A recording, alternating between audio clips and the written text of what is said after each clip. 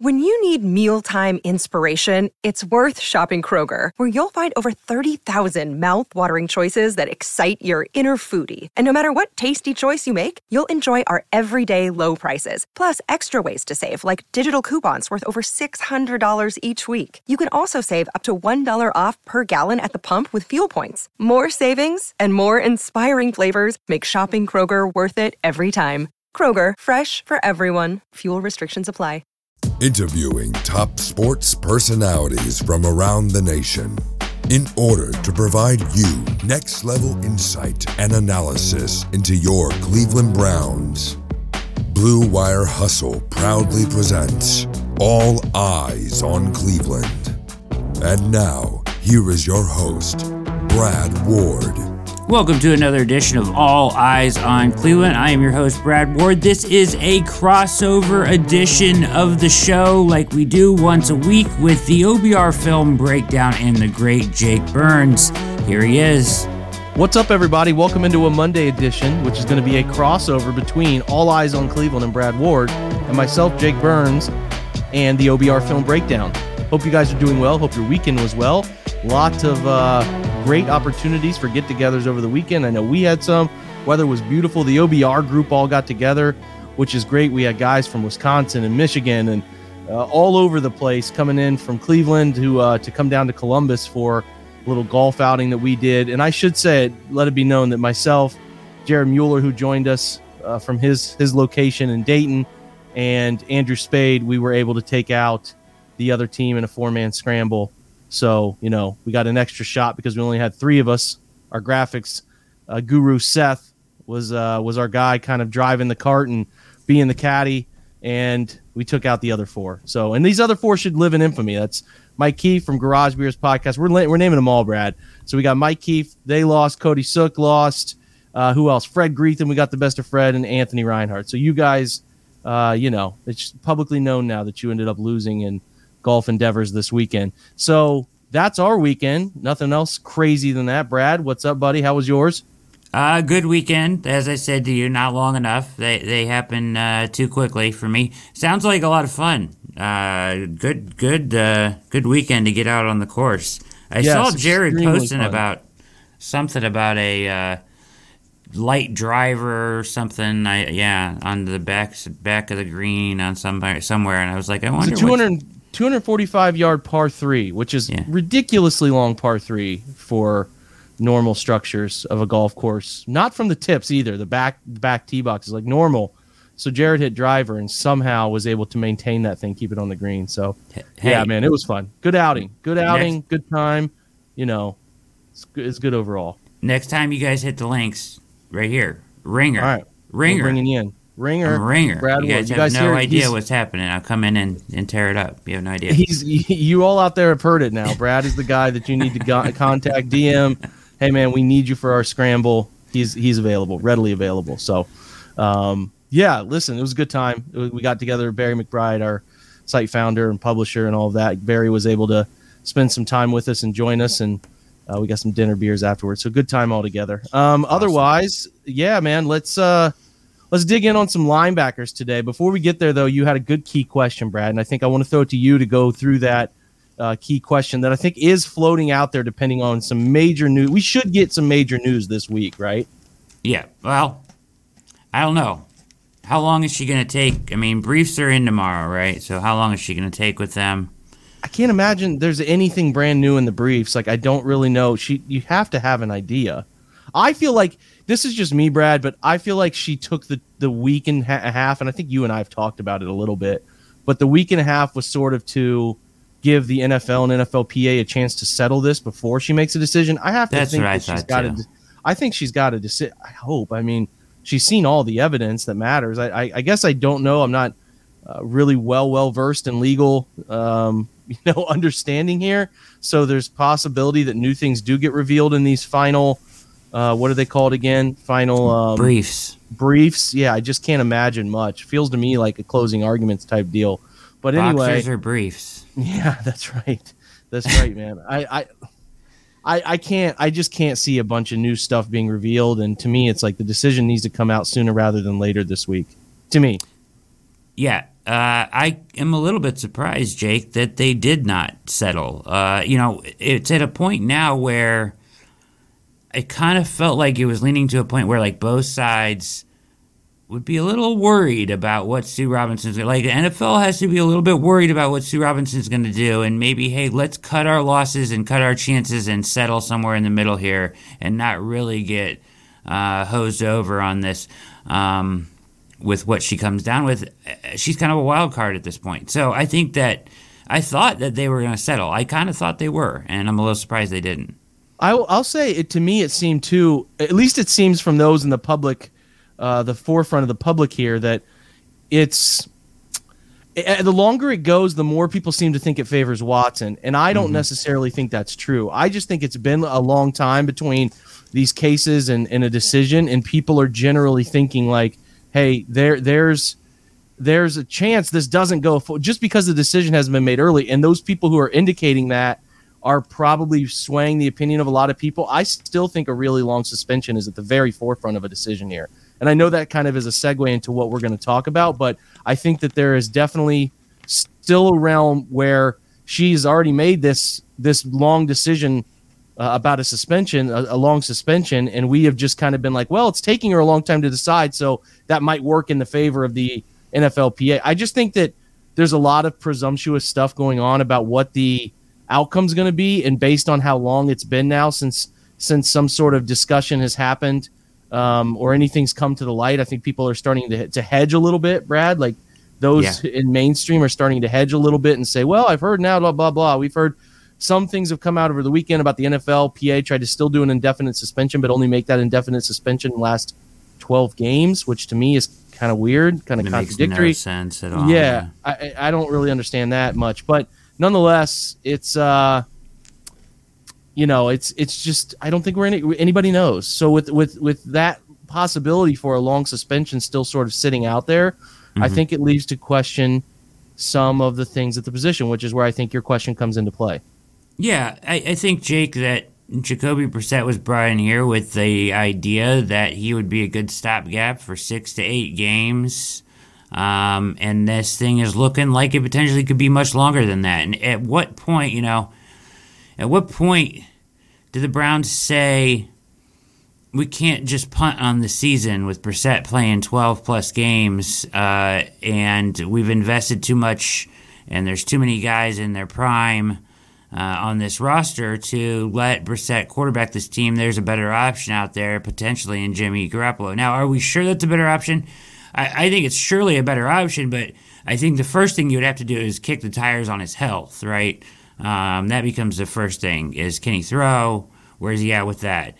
If he can, then you need to look at what it takes to acquire him, right? So he's due to make $25 million, none of it guaranteed. So I guess at the end of this thing for the 49ers is potentially a release, right? If they can't get off of him. I mean, do you think they'll keep him for $25 million? I doubt it. I don't know. I don't know either.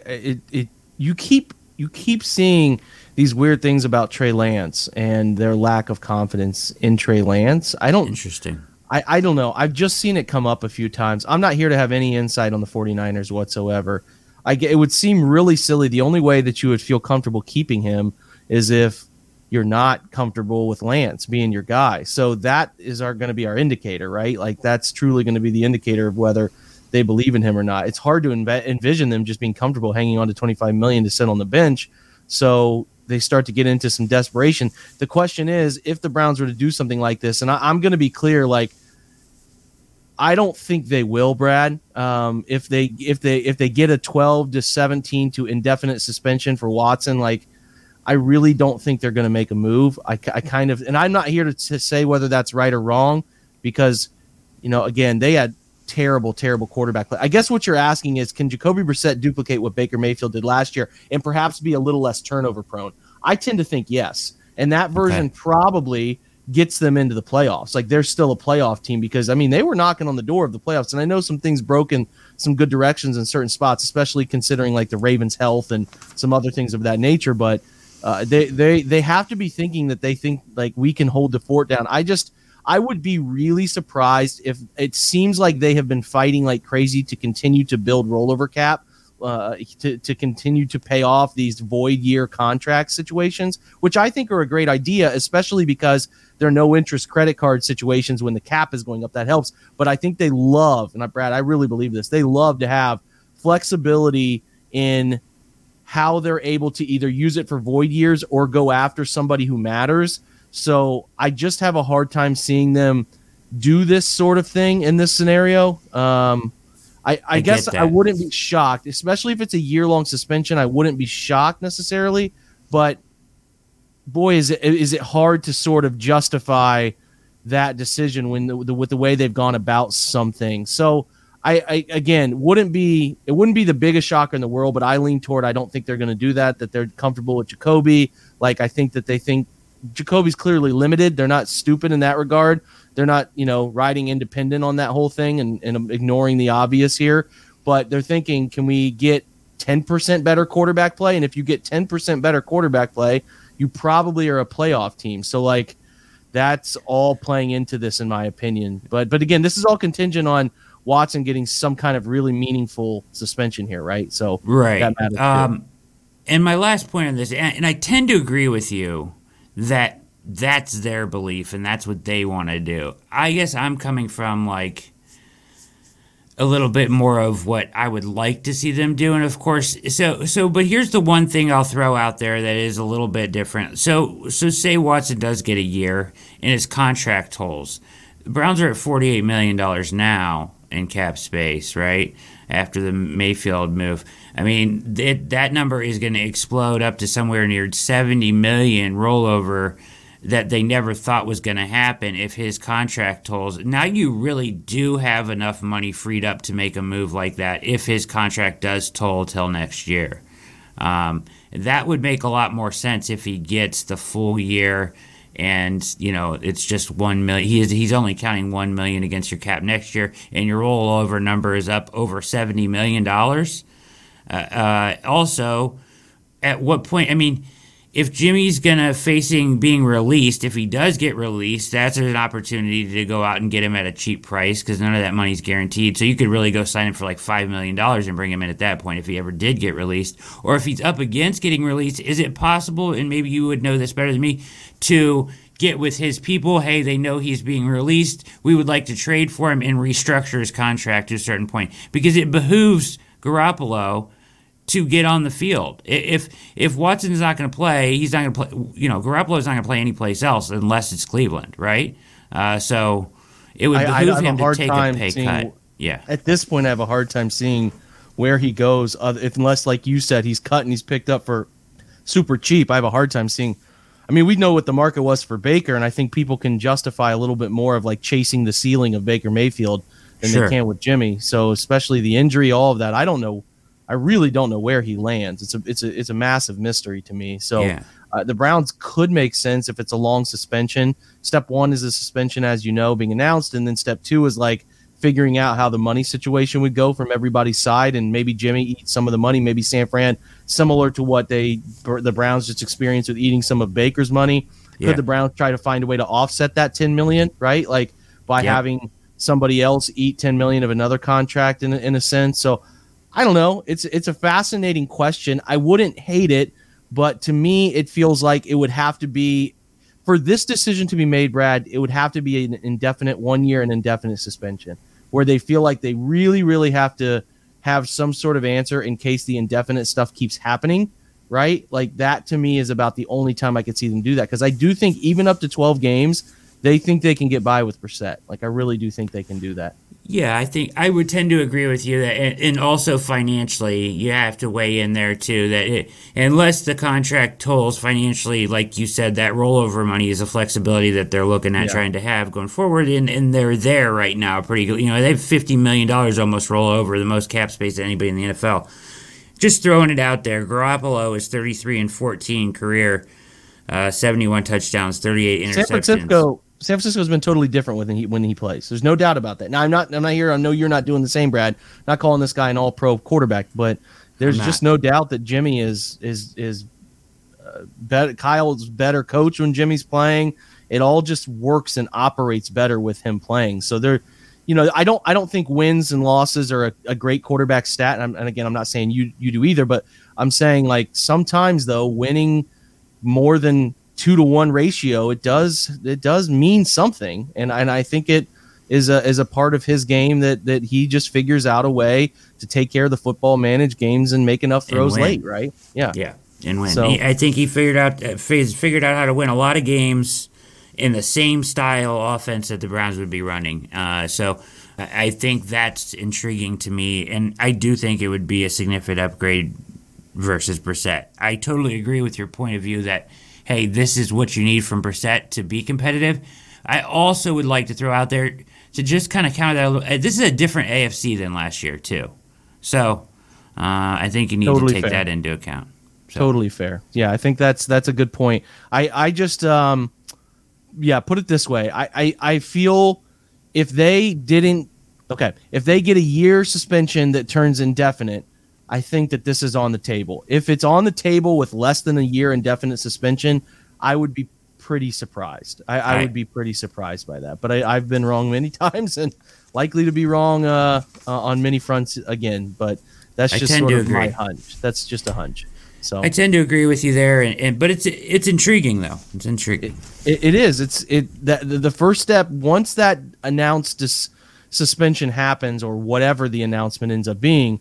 Then the cards start going. What are our options? Like all the cards are on the table now. Like what are our real options here going forward? And I think that'll be one that we all start to evaluate come this upcoming week and a half. And it's going to be fascinating to figure out what they can and can't do here, because the suspension, the length of said suspension that is looming. I definitely think a suspension is looming here. I still remain crazy for me to think that they would not say he violated the player conduct policy, but it would really have to be a long one to move the needle enough to make that decision. So I think it's a good question though, Brad, and certainly one that maybe you and I can on this identical night next week revisit with trying to formulate what they end up doing there ultimately. But we're going to talk about backers here in just a minute. We're going to talk about two key linebackers that are going to be, I think, the focal point of this defense. Before we switch over to that, though, let's take a quick break for a word from our sponsors.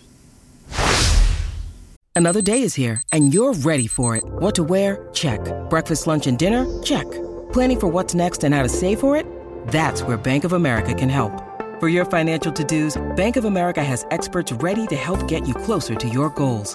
Get started at one of our local financial centers or 24/7 in our mobile banking app. Find a location near you at bankofamerica.com/talktous. What would you like the power to do? Mobile banking requires downloading the app and is only available for select devices. Message and data rates may apply. Bank of America N.A., member FDIC. Okay, so back kind of checking in about these linebackers. It is it's a young group, man, but it's a talented group.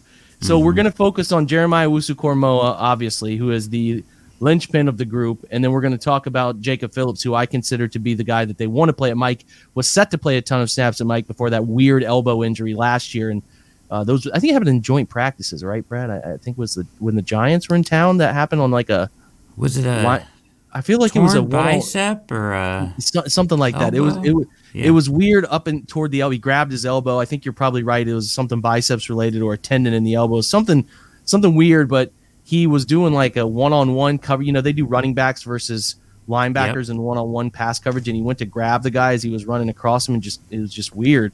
So, you know, we know his rookie year was marred by injury. Let's just start with Jacob Phillips, and we'll get to JOK because we kind of dug in on him a little bit.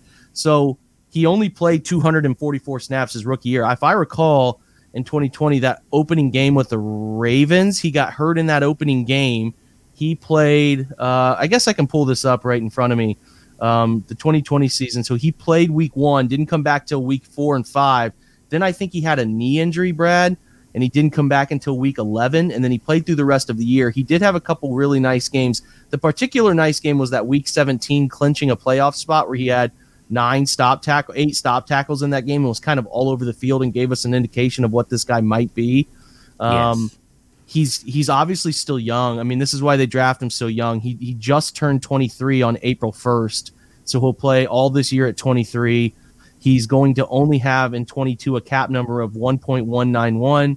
So he's a lock for the roster because there's just the dead cap savings thing is just not in the favor of any kind of move of that regard. And plus, I think he's a good enough player. I really do think they want him to be the two-backer look. Whenever they're in nickel, they want him to be the guy next to JOK because he plays fast.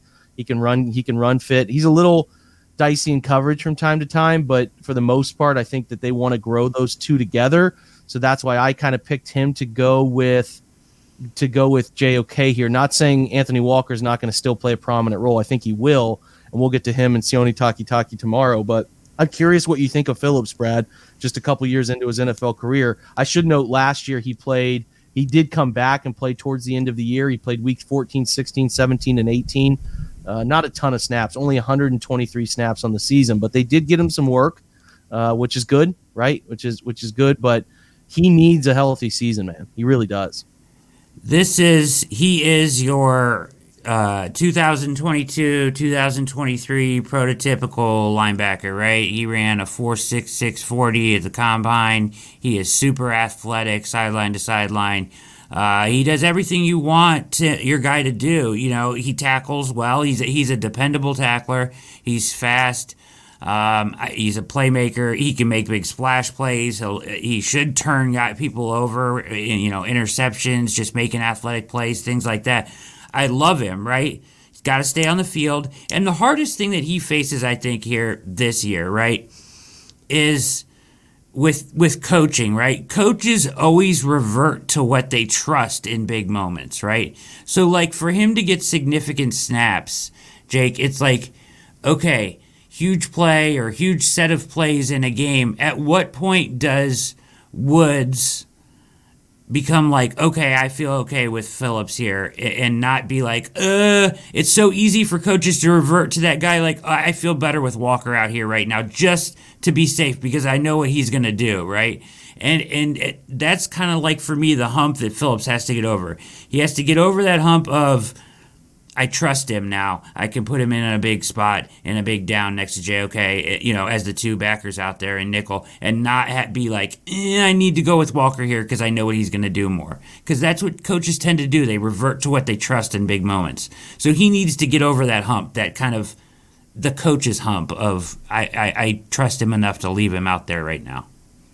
We'll agree with that. He needs to build some faith. And through I do think faith comes through consistency on a football field for him. I mean, if it was he's healthy and he can't get on the field, it's totally different conversation than he's capable but just can't get it figured out when he's on the field. So to me, if he's healthy, I think he pushes much closer to sort of what JOK did from a snap perspective last year, which is about 650, 700 snaps. Actually, I take that back. I do think they'll still get Walker a lot of opportunity. So maybe he's closer to that 500 range and is sort of slowly handed that baton over from Walker. But they're not. I would have a hard time envisioning them keeping Walk and Phillips on the field together and kind of eliminating Takitaki in those three linebacker looks, because I really think they like what he's able to do as a. He's really a traditional Sam, and again, we'll talk more about him tomorrow, but I think they like that look. So I think Phillips is in line to win the role. I think a lot of people look at Walker as a guy who is certainly a leader, and he's always in interview situations. He's always at the forefront of the defense's conversations, but I do think they're also looking at the future and trying to figure out who's going to be our second guy. And I think the most logical second guy is Phillips. That's a guy I would love to see emerge in that room. So we'll keep an eye on this, but the player hasn't been as consistent as we would have hoped. But I do think he, from an athletic perspective, from a growth next to having two backers at the similar age point in their career, anchoring your defense, I do think there's a massive hope he can figure it out there. Do you think Walker ends up getting more snaps, or do you think Phillips is able to sort of hold him off? I don't know. That's where I'm kind of worried. Like, it's easy to say, like, I think there's no doubt, Jake, that they are sitting in their meeting saying this, Phillips is the guy we want to get close to 600 snaps, right? He's the guy we want to play this role. I don't think there's any question that's what they want. But that's easier said than done when it comes to making decisions when you're a football coach, right? You have to have trust in that guy. And that's kind of, I do think that if he's healthy, he will overtake Walker just because he has the ability to make those splash plays. And as you said, ideally you would like to move forward with those two as your clear-cut guys in the middle, both super athletic, both would complement each other well. JOK and Phillips together makes a nice combination in the middle of the field on your defense, if he turns out to be the guy who we think he is, right? I think so. There's no doubt that there's a lot of trust in who he's capable of being as a linebacker. I shouldn't say that. I think you have pointed out that there's a lack of trust there that he needs to prove, which I think is pretty fair. I think there's an immense amount of hope that he can be the player that they've continued to believe is there despite the injury. So it's just a big year for him. Like collectively, it's a really big year for him to figure this stuff out and identify how he's going to be successful in the league. Walker feels more like a guy that they wanted to get as an insurance policy above all else. So he's back in that regard, but every opportunity will be given to Phillips to figure that role out. I think that's going to be pretty obvious. They play next to JOK, who let put it this way. I can go over the stats with you here if you want to, but I'll let you just kind of talk about what you like most about him and whether you think there's a whole new level of unlocking that's going to happen as he gets more confident. I do think there is a whole new level. Let's go back. We know how much people around the NFL like this guy, and people that know more about football like this guy than me. Let's talk. We're going to go back to our show where we did the Mike Clay projections. Mike Clay had him projected for 919 snaps, 122 tackles. That's a monster year, right? So people are expecting big things from him, and I think he's so... It's hard to explain. He's very intelligent. I think he knows the game, and combined with his athletic ability and the super, just incredible ability to make plays on the field and get off of blocks and be at the right spot. I just think his combination of his intelligence and his athleticism is going to make him great. And I think he has. The ceiling is just way, way, way up there for me, Jake. Ceiling is definitely up there. He had 57 tackles last year, 34 stop tackles, which is a fantastic number. Those are plays that are a net negative for a offense. Maybe not a tackle for loss, but they sort of stop somebody before they actually make a significant play, downfield in terms of getting positive yards. He did have 15 missed tackles, so some of that is sheer opportunity, and some of that too should be noted. And I've talked about this a little bit, where he gets to plays that other linebackers might not get to, and because he gets to those plays, that means in my opinion, if he misses that tackle, it's a question of how you want to view that, right? Yeah. Because if you view that in the vacuum of, well, he's got a ton of missed tackles, without the context of, well, he's here when an average or even above average linebacker might not have defeated that block and got to that point, I think you can trick yourself into thinking that all missed tackles are created equal. While that's not totally the case, like they're really not. All missed tackles are not created equal, because you can miss a tackle, but in slowing somebody down and redirecting where they're going, you completely change the outcome of a play, right? So I think that's an interesting thing to remember when we're looking at sort of how this all intertwines for him as a player.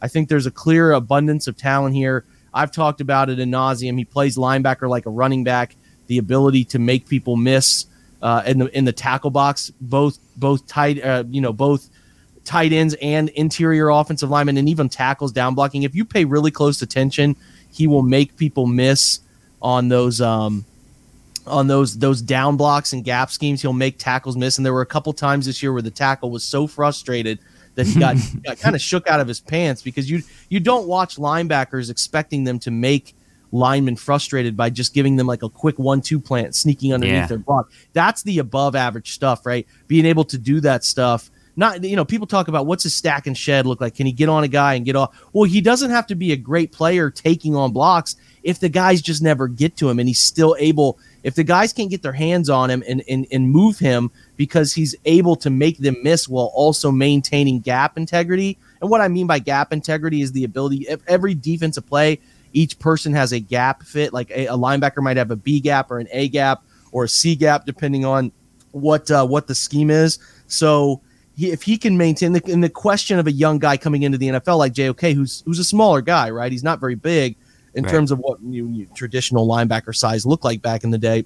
So it's always, can he play the run game? Well, how does a guy like him win in the run game? Well, it's pretty obvious for a guy like him to win in the run game, he's got to be creative. And he is artistically creative about not letting people get their hands on. And I saw some snaps where guys did get their hands on. He was still able to get where he was supposed to go. Sometimes, a linebacker just isn't going to be able to make a play. Like there's just a great block that happens on him, or somebody gets him with some misdirection. And that happens to him. He does get blocked. He's not infallible. But more often than not, he's able to duck somebody, make a play, get to his gap fit, redirect a player. And I think you would agree, Brad, there are just these times where he plays at another speed than everybody else around him. There's some clips that highlighted that ability he has to play at another speed, and that's what makes him really special in that regard, in my opinion, is that he is able to be the closing speed of almost a safety as a linebacker, but also able to handle the traditional linebacker stuff. He did have 57 tackles credited by Pro Football Focus, 14 assisted tackles, so that the NFL would probably label that in the 75 tackle range. Tackle stats are just weird, man. I know you know this, but the way tackles are accredited or they're from publication to publication are pretty strange. So he was, again, given about 73 tackles, from Pro Football Focus. He was targeted in coverage 35 times. I apologize. Gave up a total of, I'm trying to see what the total number here, yardage of 168. So that's really not bad. Only 6.5 yards per reception. We know he had only, in my opinion, this was a bit tricky, but he did give up one touchdown in coverage. But the 4 pass breakups is lovely. He had no penalties against, Brad, which is really awesome to not have a penalty against you for the year. So you like to see that too. He had 10 pressures on the quarterback, 3 sacks, 6 hurries, and 1 batted ball at the line of scrimmage. So everywhere, man. He played 58 snaps along the defensive line. He played 471 as a true box linebacker, 62 snaps in the slot. So the question becomes, I mean, he's super young still. He's only 22 until November 4th. So he's going to play most of this year at just 22, and his cap number is only 1.47. So he's obviously a cheap player that's going to be cheap all 4 years. His maximum number in 2024, and remember, he's a second-round pick, so he's not eligible for that fifth-year option. His max number is $2 million. It creeps over $2 million as cap number, $2,060,000 as his cap number next year. 2 years from now, 2024. Mm-hmm. So I guess it's like, what do you think his ceiling is? Do you think he gets to the point this year where people consider him one of the best linebackers in the league? I think he stayed pretty healthy. That Arizona game, he had a twisted ankle. He missed, I think, 3 games when he rolled. It was a really weird late game ankle injury where he just rolled his ankle, high ankle sprain on a tackle when the game was already solved. That's kind of what annoyed me most, was that the game was at that point already beyond solved. But I'm just curious what you think his ceiling is. Do you think he gets into, I think the NFL released a recent mock of, not a mock, but they interview those GMs and league executives, and he wasn't on the top 10. Is he set to have a breakout year? Like, do you think that's in him, or do you think he needs a little bit more time to continue to grow? And do you think they used him right, or do you want him to have more slot snaps or creative things going on there? No, I like the way they use him, actually. I was pretty fond of it. The slot snaps that's okay. I'd rather see him, on the line of scrimmage, or at true in the box more than taking snaps in the slot, I guess. But because I think it frees him up. I mean, like, he's so much fun to watch, right? Like, he gets places you never expect him to see. I mean, as a gem, like, as a Browns fans this year, he is one of the bright spots. The most fun things to watch on this defense is just going to be to see him just become better every week. And he just gets into the flat when you don't think he's going to get there, and he stops people short when you never think anybody's going to get there. His ability to close is ridiculous. I do think he has a fantastic year, Jake, but I think maybe like one more year, and then maybe you can call him like a top 10 linebacker maybe in year 3. I think the ceiling is certainly there, but maybe after one more year, I think is more realistic. He's still going to make mistakes and stuff, and he's still going to has things to learn because of his size, as you mentioned. He doesn't always use traditional tactics to get off of blocks and whatnot. He makes people miss a lot and stuff like that, and some of that is going to be a learning curve, I think, as he continues to go forward. He's still going to need to figure some of that stuff out. I think he's terrific, and he's a lot of fun to watch, and he's certainly going to be a huge part of this defense. But is he can we call him like an elite top 5, maybe one of the best linebackers in the NFL? I think we do at some point, but probably not in 2022, in my opinion. Yeah, it's the goal. We talk about on this show for the audio previews, we've talked about good, great, and all of those outcomes. I think that great outcome is that he does sort of take that next step into being in that discussion. A good outcome is he continues to be a very effective player with the arrow pointing upward. You would not want to see that missed tackle creep much, much higher. You don't want him to have 25 to 30 missed tackles in a season. That would not be a number you want to see, even with some of the stuff I'm caveating earlier. But that to me is hard to see. I think he's going to get a lot better. I just think he's going to continue to get better as he gets more comfortable. And I know there's more film on him, and teams will figure out a little bit more of how to play him and how to maybe put him in situations where he can't wiggle out of certain things. But it's really hard for me to see him not getting better just based on the skill level that's there for him, because he's so gifted, man. He plays the game at a different speed, and in his knack for being able to handle run game while also being an effective pass game player is really, really, it was even better than I imagined it would be. And I was so high on him coming out of the draft that for him to blow it away was really cool to see. I will note that you said like the trust thing earlier, right? Like he started the year weeks 1, 2, 3, and really weeks 1, 2, and 3. He did not quite have the trust of Woods yet. I think he only played 23 snaps his first week. He played 25 week 1, 18 week 2, week 3 he played 23, and he was really good in week 3. And then they're like, okay, we got to get this guy on the field after that Chicago game all the time. Week 4 he played 35. Then he got into week 5 and 6. They were starting to we need him on the field all the time. As his trust grew, he was on the field for 68 and 64 snaps in LA and Arizona. Gets hurt, comes back. It's a little bit slow coming back. He was on the field for only 20 snaps week 10 and 14 snaps against Detroit in week 11. Partly because Detroit was so run heavy. That team, who were they starting? Tim Boyle.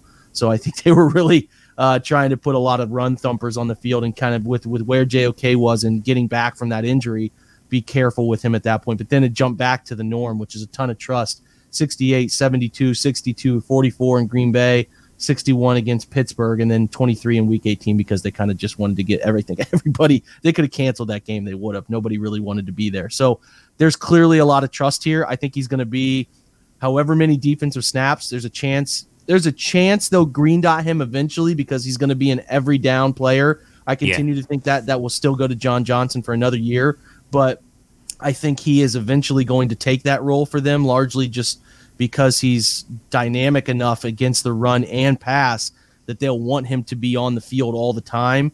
And I expect that number of snaps, Brad, to creep above 700 into the 750, possibly 800 range with what they end up making their base personnel this year. And I'm a little less certain of what the base personnel will be with Troy Hill moving on. I still think Newsome will be a guy they're going to want 3 corners on the field a lot. I don't expect them to be playing a ton of man-to-man stuff, which would be comfortable happening out of. Let me take that back. I think they're going to be playing a lot more man coverage, not as much zone. That's going to creep a little more toward league average, and with that means a lot of nickel. So I think JOK still finds his way on the field because he can handle zone and man. It's hard for me to envision him outside of an injury not having a really, really big role this year. Do you think that is accurate, or do you think there's some stuff there that I should pump the brakes on a little bit? No, I totally agree with you. I was just going to say, do you think, you asked me about, and you said, good, great, bad, whatever, right? And, the good to great would be oh, he's he's great. He's fantastic, but he still has a little bit further to go, arrow pointing up. And that's kind of like what I feel like, and then in maybe year 3, he figures it all out and he's top 5, in the NFL or whatever. Do you think he makes that jump this year? Do you think after this year people are saying, yeah, he's the real deal. He's top 5 linebacker in the league? I think he's got I really do think the opportunity is going to be there. Last year, when you're coming into the league and you got to earn the trust, the snaps, and the way they were after 3 weeks, like, we got to get this guy on the field a lot more. By the end of the year, they're fully trusting him again to be on the field a ton. The grades were strong. He had a 76.5 total defensive grade, which is among the best on defense in the entire rookie class. 78.7 against the run, 70.3 pass rush number, and a 67.4 coverage grade, which are all good marks, especially when it's tough playing will linebacker in coverage. It's just really brutal sometimes with the curl flat responsibility, or you have to handle a tight end and man coverage stuff. So I think he will. I really do. And I think our expectation should be that. I'm not going to be bummed if he just has a pretty good year, because he can still take leaps. He's 22. He's going to play almost all of this year at 22. Right. It's so young. So I do think, though, in my opinion, just the flashes he had last year, if he's gotten faster, if he's gotten stronger, I don't want him to put on a ton of weight. I don't think he needs to. I think he needs to play how he's most comfortable playing.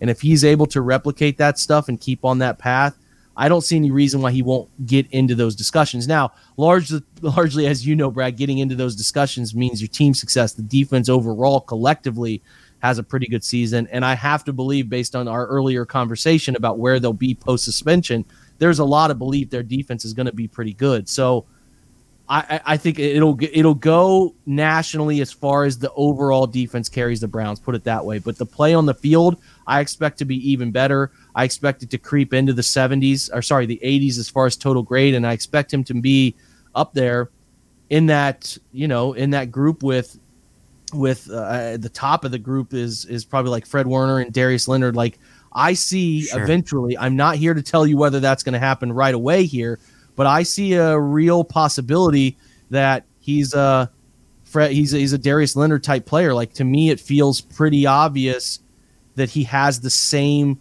ability to be a lightning fast player and be able to play the run game. I really can't stress how impactful it is for him to be able to be on the field as a run game defender, to piggyback the pass game stuff and the comfort he has playing in space, because more often than not, JOK types are a sub-package type of player where they're on the field and more often leaning heavier pass down situations just because they can't make an impact. But if you literally inside, I talk about it, it's like he's making these linemen miss in a phone booth. The space he has to make somebody miss is so small. And I almost want to make a little cut up of these, of some of the times he just really frustrated opposing linemen, because he would do these little.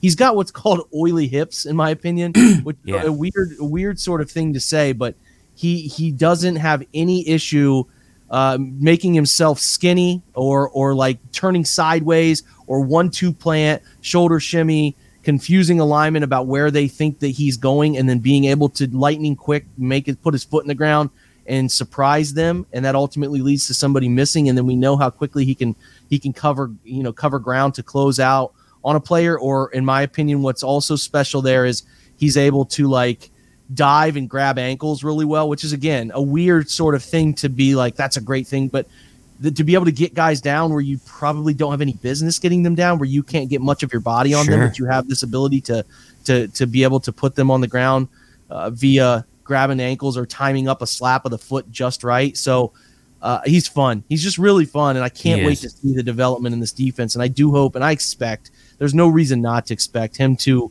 come into this year with a lot of trust.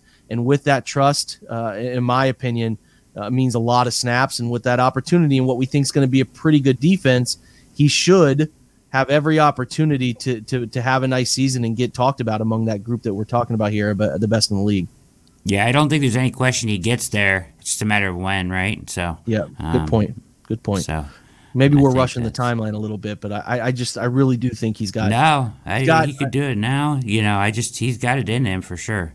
Yeah, that's the thing. It's in there, and I think that the things that he put on tape last year, to me at least, were so strong that if he continues those and the stretch and duration of those snap opportunities increase, I really think it's going to be you know how it can be sometimes too, where he's just got to get the ball a couple times, right? Like the ball thrown his direction, pick off a couple of throws, make a couple plays that maybe weren't expected, and all of a sudden you're in that discussion. It's like, oh, hey, the Browns are 9-5, and who's their best defensive player? Well, look, it's this linebacker there. I think he planted the seed of that last year. He caught the attention of a lot of really important NFL people last year. So he's got a real chance to make it in year 2. And I think you're right. If it's not this year, it'll be the next year. He's probably got to put together a solid resume, right, in terms of how long that ends up happening. But I'm so excited, man. I just think he's one of the players. Grant Delpit, which we'll talk about later this week, is another one.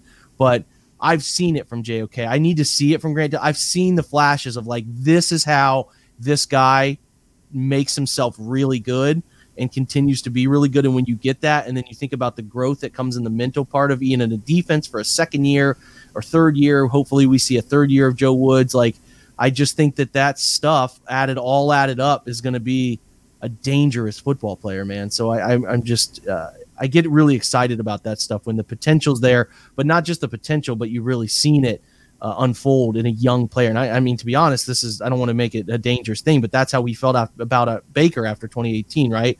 We saw those flashes, and that's why we were so excited. I don't expect JOK's outcome to be the same. I'd be pretty disappointed if it was, in terms of like the some of the growth things that we're expecting from him. Quarterback is just so different. It's just such a moving target all the time. But to me, he has that in front of him, which is exciting. We don't know when it'll happen. We really don't know if. We think it will, but we don't know for certain if it will happen. But I think it's, to me at this point, I hope I'm not getting out in front of my feet a little bit here, but I do think it's going to happen at some point. It's more a matter of the if here for sure, because he's a lot of fun, man. And I don't see there being, like, when you watch him on tape, there's not this, I think that teams figured out, back to the Baker analogy, I think teams figured out Baker from watching tape about what made him uncomfortable. I just didn't see many things that made JOK uncomfortable. And if you're trying to isolate a linebacker like him all the time and make him uncomfortable, you're missing out on a bunch of other, spots, positions, and stuff that you should be focusing on, in my opinion. At least. So that's the part of it that makes me think, like, this dude's going to be pretty good. Like, I really feel like he's going to be really good for a while and get some really nice league-wide respect this year. So exciting stuff all around there.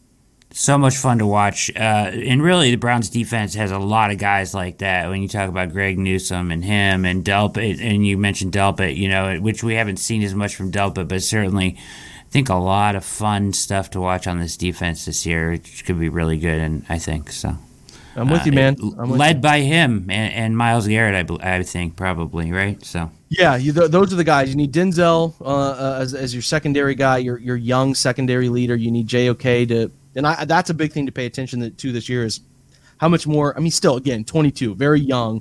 So there's still, you got to remember that. But does he start to take more of a leadership role? Do you start to see a ton of communication? Do you see some of those things that, is he willing to take the reins there, right? Does he, and I think that Walker's probably working with him on a lot of that stuff, but is he willing to do that? Do you see some of the communication things? Do you hear stories about him being a study all the time guy, a freak of nature, won't leave the building? That's stuff that you want to hear about, what makes guys all-time great, because I do think he has a skill set to be one of the greats at the position. So that's the stuff that you want to hear. You hope that stuff starts to trickle out. And if you do start to see that stuff, I just have a lot of faith in him. I think he'll get there. I really do. And that's why I was so excited to see them take him where they took him and move up and get aggressive to take him. And just think that he's going to be nice. And Jacob Phillips could be a nice, at least for the rookie contract here for Phillips, be a nice player there. But you're right. Myles continues to be your upfront guy.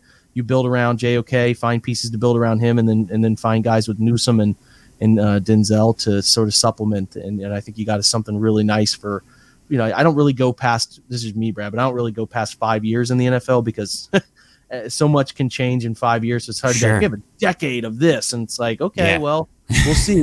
Everything's short-lived in the NFL, so we'll see. Not for long, right? Exactly. So they're in a good spot there, and I think JOK has a real potential to be, this year, at the end of this year when we talk about it, is the guy that is, okay, well, let's kind of start tinkering with what another contract for him would look like, because we think he's going to be that special, or he is that special. So definitely, that's exciting stuff. Yeah, definitely. All right, Brad. Good show, man. This was fun. We appreciate you guys checking it out. On your Monday. Hopefully you had a good weekend. I know I didn't put anything out on Sunday, so this is catching you fresh from a Sunday that you hopefully got out and enjoyed with your family, had a good time, and come back for the work week or work out or whenever you listen to these pods, pumped up and ready to go. We'll continue. I know I will. I know Brad will continue to put out a ton of good stuff leading up to a big decision this week in July 27th now, 17 days away from the kickoff of training camp. So it's right in front of us, man. So, people probably organizing those fantasy leagues and all that stuff at this point, Brad. It's getting, it's getting there.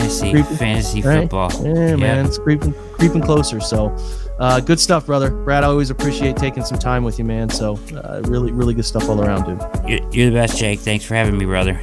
Likewise, man. So we will get with Brad again later this week, probably over the weekend. So check that out. I know I'm going to start finally putting up some of the playbook changes that are coming for the Browns offense this year. So check that out at the OBR. That'll be up soon, maybe perhaps tomorrow if the time is found tonight. We'll see about that. Let's not get crazy. But yeah, check out Brad's podcast throughout the week. Check out this one. They'll all be there available for you guys. Thanks to everybody continuing to check out the OBR Twitch, the OBR's website, and the podcast here, and continuing to check out All Eyes on Cleveland. Thanks, guys. Have a great day, and go Browns.